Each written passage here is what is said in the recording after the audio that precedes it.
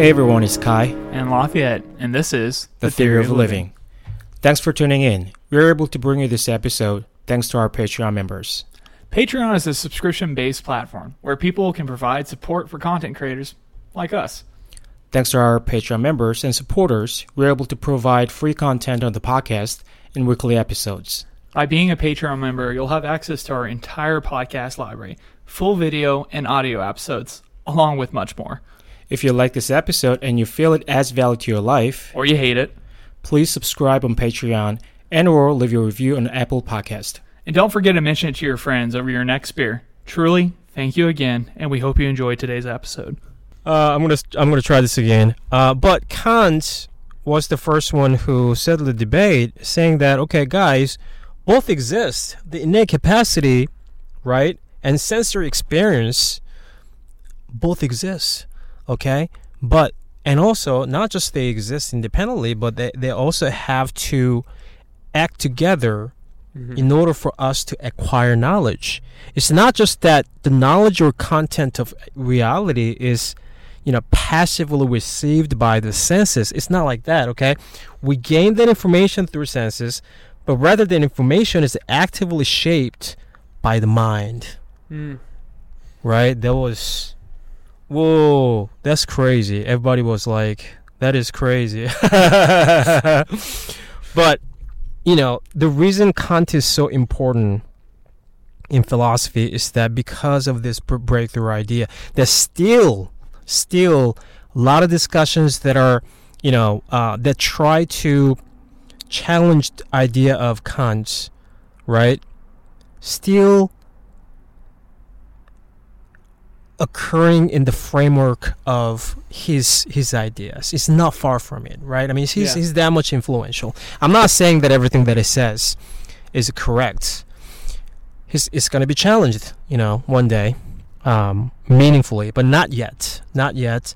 A lot of discussions that we're having is still not far from, his framework, Yeah. Yeah. I mean, the things seem to shift drastically, but some things take centuries until we arrive at a better solution or offer a better alternative to the current known system. And that's the power of philosophy and, the natural sciences and all the other things that we arrive at a more seemingly accurate conclusion about what reality is and what constitutes it. And there's an invaluable... I lack the word, but there's a necessary stepping stone in all the things leading up to that. Oh yeah, for sure, absolutely. From Socrates all the way up to now, and this, that excludes and includes a lot of philosophers, people that weren't philosophers, have a huge impact on history in the way we can then engage with reality and try to find a better solution. And not necessarily that there's even a better solution. There's just alternate solutions for the time period and cultural period you live in, which is more of a kind of even a postmodern thing to say. We're based in a time period historically, culturally, geographically, which then impacts the ability for us to engage and understand the world we live in, which is also a part of the evolutionary process. Things are embedded upon us, physiologically, and then also emotionally by the place we live in.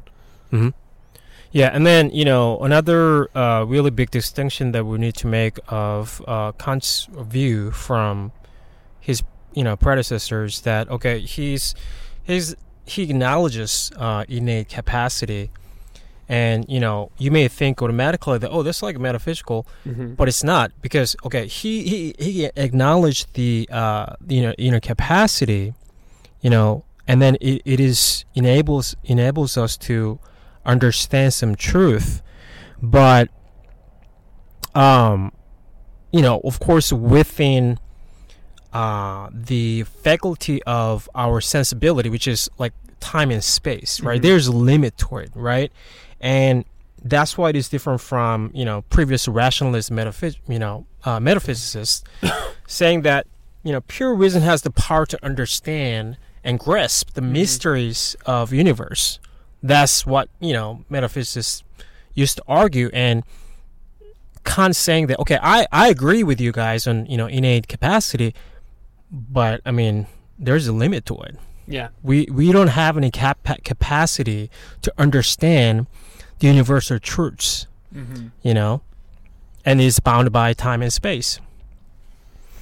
So that's why it is so different from, you know, the previous metaphysics. And in my opinion, that's why his view finally, you know, escaped the essence of metaphysics that Locke couldn't do. Right? Yeah. Well, I mean, there was the debate between the continental rationalist, right? And then the empiricist. So there was that back and forth between them for a long time. And then, like you said, here comes Immanuel Kant just knocking it out of the park with, what are we doing here? Right. Come on, guys. Like, pull it together. And, I mean, again, going back to Charles Darwin, he came after Kant. So imagine the impact that Kant's philosophy had on great thinkers in the way we view the world, so that it was even possible for somebody to come up with an alternative solution to something in the natural sciences. Yeah. I mean, that's the power of these ideas in the philosophy, is that it could impact every other area of study, epistemologically speaking. Yeah, absolutely. You know, it changes the way we interface with knowledge and how to understand what do we know and how do we know it.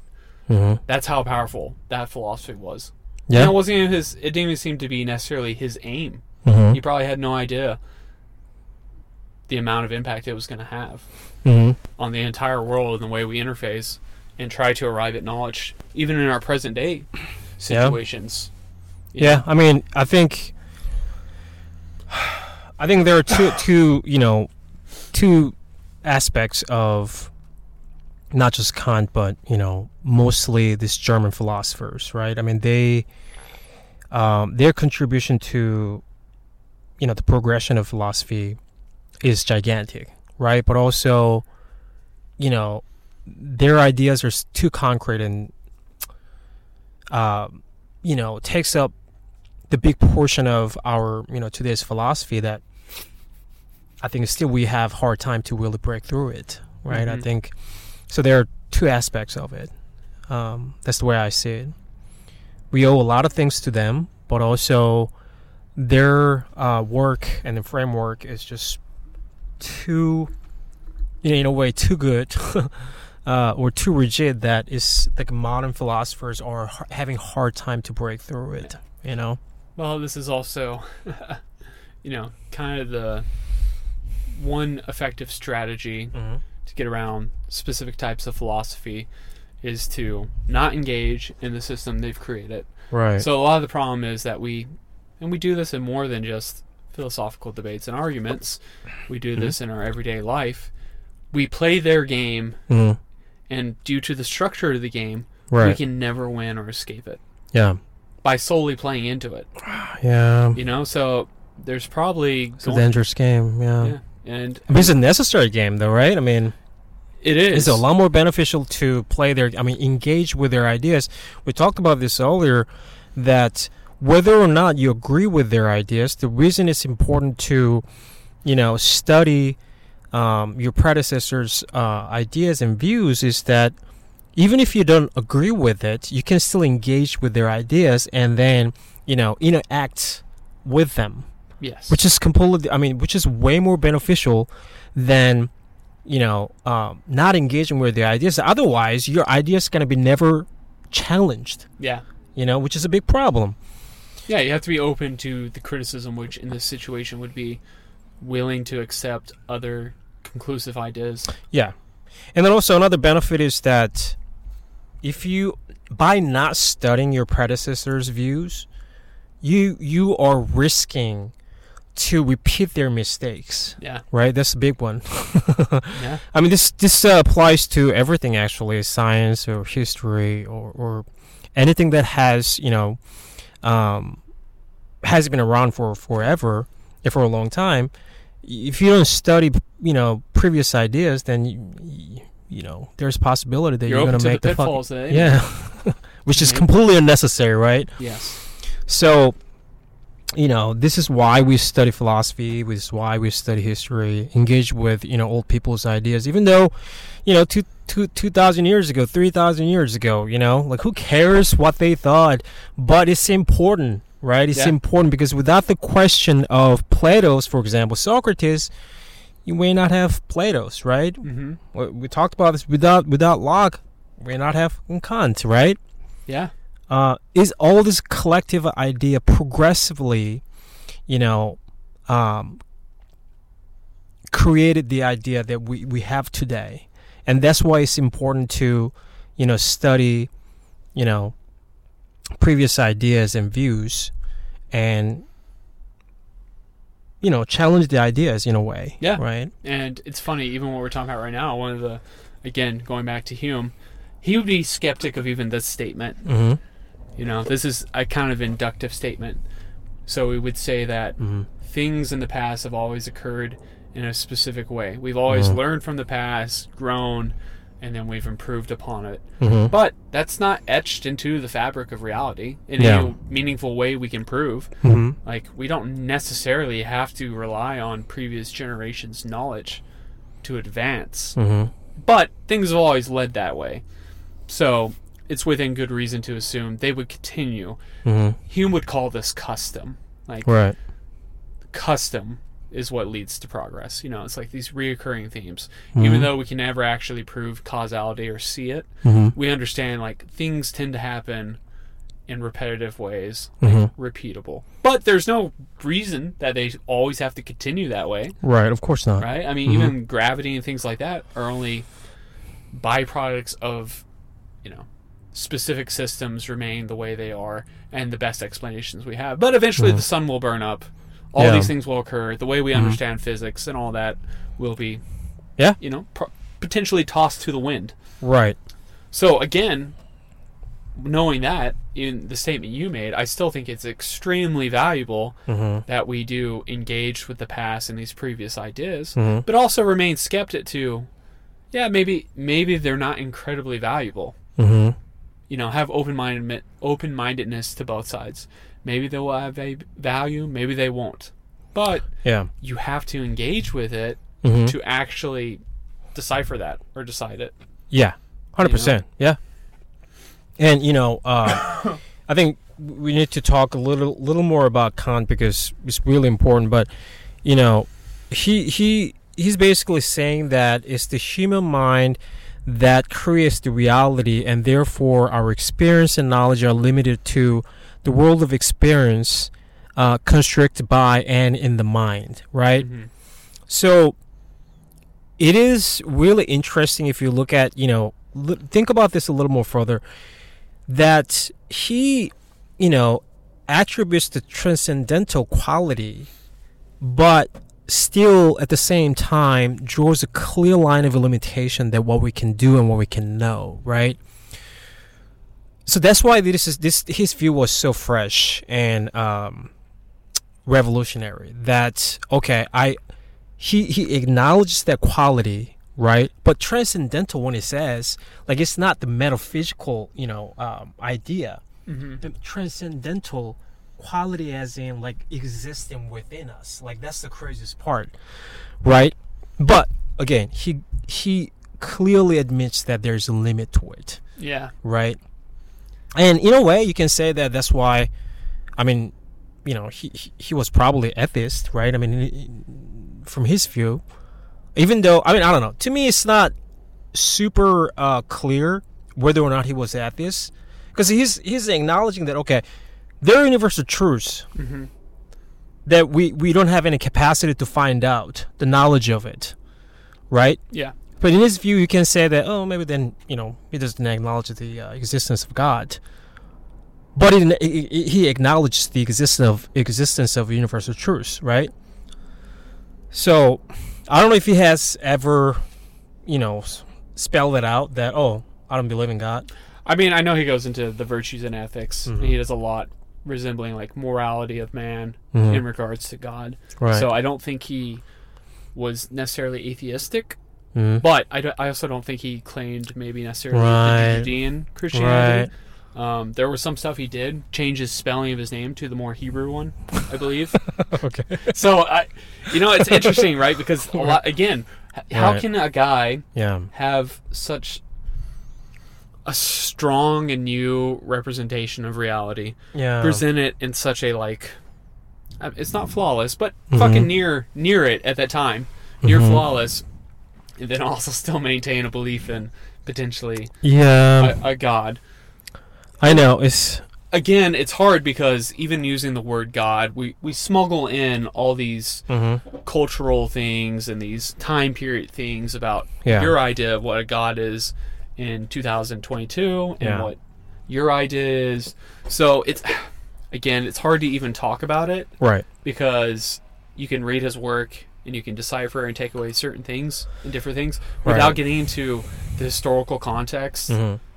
During Kant's time period, also the way he lived, and all those things. It's really hard to say yes, indefinitely he believed in the Judean Christian God, or it gets complex real quick, because again, definitions, words, language are all in relation to a time period, which is just kind of crazy to think about. Right. It's almost like we're speaking a different language in some ways. Yeah, it does. You have to explain so much to even actually arrive to a meaningful conclusion. And that's the problem we run into, I think, in reality a lot right now, is that when we talk to somebody, we have such a different idea of the same word or the concept we're using. We're using cow, but the image I summon in my head is so different than your image. Yeah. Or, a more complex thing. We're very like God. Whew. It's crazy. From person to person, that definition is wildly different. Oh yeah, 100%. So, that's the value of experience, going out and kind of acquiring your own definition of these things. Right. In a way where you can communicate it with somebody through words. But again, I think, like we talk about all the time, that the experience is so much different than the words we use to communicate the experience. That you absolutely should go get the experience to have a more robust understanding of the symbols and the words we use. Yeah, I think it's going to be very interesting, moving forward, because we have a lot more knowledge than, what they had to work with, right? So, the advancement in science and physics, and especially neuroscience, I think we'll have... at the very least, better understanding or explanation of how we acquire knowledge, and we'll have dramatic improvement in epistemology as well, I think. Yeah. I think we'll have a more robust definition. This is the hard thing about knowledge. I feel like, that kind of common expression, the more things change, the less they do. Because even the knowledge we have accessible to us, it's impossible for us to parse it out, right? So that's why we're going to have algorithms, AI, computers solving a lot of these problems that are going to arrive to different solutions and conclusions. I don't know if these things necessarily make the world better. It makes it different, for sure. Things will change and become different. But again, better is such a relative term. I think the best we can say is different. Yeah. That's probably the most accurate definition I can say. But we do have things wildly available to us that they didn't. It'd be amazing to see what Immanuel Kant would come up with today if he had the information at his fingertips like we do. Right. That'd be amazing. Honestly, any of these geniuses, Socrates, probably any great philosopher, man, what ideas would they have right now? Yeah, I know. Like, with what they had at the time, they still could come up with these ideas that we still study today, and that's crazy, right? And those geniuses probably, we've talked about this many times, not just these great thinkers, but also great scientists and writers. They probably count maybe for 1%, maybe like 5% of the entire population. And people like us just at least have a capacity to appreciate it. Yeah, at the very least, we can appreciate it. You can recognize the genius. Right. But, I mean, I'm not saying you can, right? But, I mean... obviously, if they're listening to us, they recognize genius. Come on, man. Right. By no means we're a genius. Fucking no way. Yeah, we just have a love of, philosophy and, good literature. But, every time we look at it a little more closely, just reminds me that, how much I appreciate their work. And still really... that intellectual stimuli, right, serves as, and I appreciate it a lot, and it makes a huge difference in my life.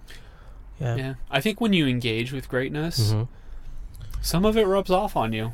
Not that it makes us greater. I'm not saying that, but I'm saying it reminds me that yes, greatness exists, and it beckons me to become better than I was previously, and it allows me to shape my worldview and have it challenged. And I find that so exciting. Absolutely. And I think a lot of people think philosophy is this boring, dull, antiquated subject matter that really doesn't have any value today. And I just think that's so far from the truth. I think philosophy is one of the most humbling things to go and learn. Because, again, these guys aren't saying, hey, this is the absolute solution. This is the best view and the best interpretation of reality. Believe it, or you're going to die and go to hell. It doesn't put that type of pressure on you, that unnecessary pressure. Right. It just presents its ideas and its worldview, and it kind of like kicks the ball to you. Like, okay, well, what are you going to do with that? Yeah. Are you going to challenge it? Are you going to accept it? Are you going to disregard, not engage with it at all? Yeah. And it's very humbling, because I think when you realize all these great, amazing philosophers typically disagreed with each other.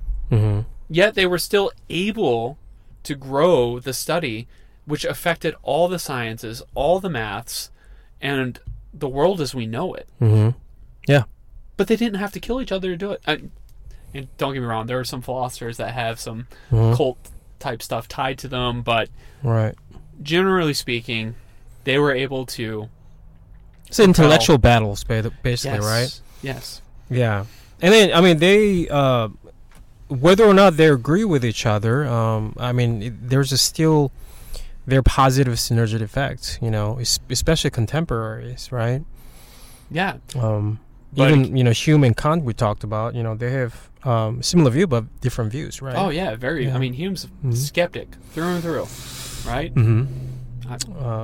I wouldn't say Kant was a skeptic. He was in some regards, but not to the degree that Hume was.